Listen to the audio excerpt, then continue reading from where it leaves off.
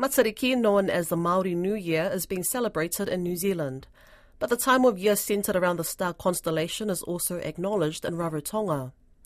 Cook Islands cultural expert and master carver Michael Tavioni says the Matariki stars were an important tool for navigation by Polynesian people as they sailed across the Pacific. However, he explains to Caleb Fotheringham why the time of year is more significant for Aotearoa, New Zealand. It's one of the most prominent navigational collection of stars for navigation.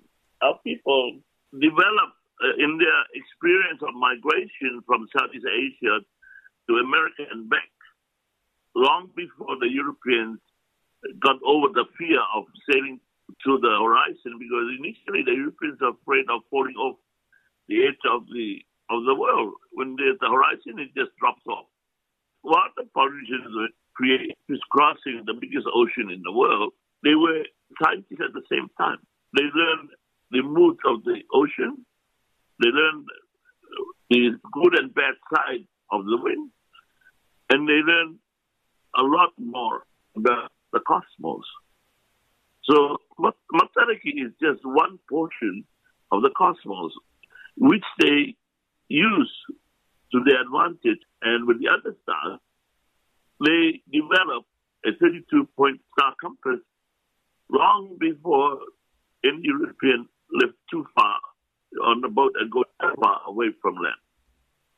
So for us, Matariki is that, and one of the important set of stars that our people use for navigation. It's not the only one, but it happens to be at certain times of the year where food security, which is used as an indication to good or bad food production of one kind or another. So it's related to we call it anapo, which means don't plant the bananas or taro today because it's no good.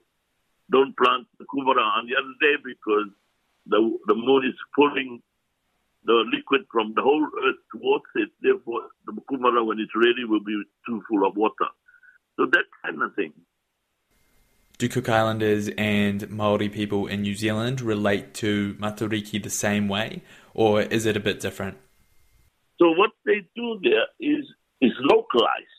You know, if they see Matariki in a different way, it's a temperate climate, and because of the temperate climate, there's a season of winter and summer, which is unlike the one in Rarotonga.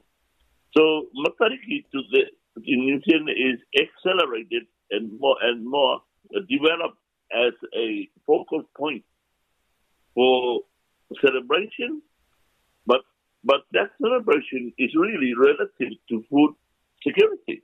In Rarotonga, we don't have that big difference because we can plant kumara all year round.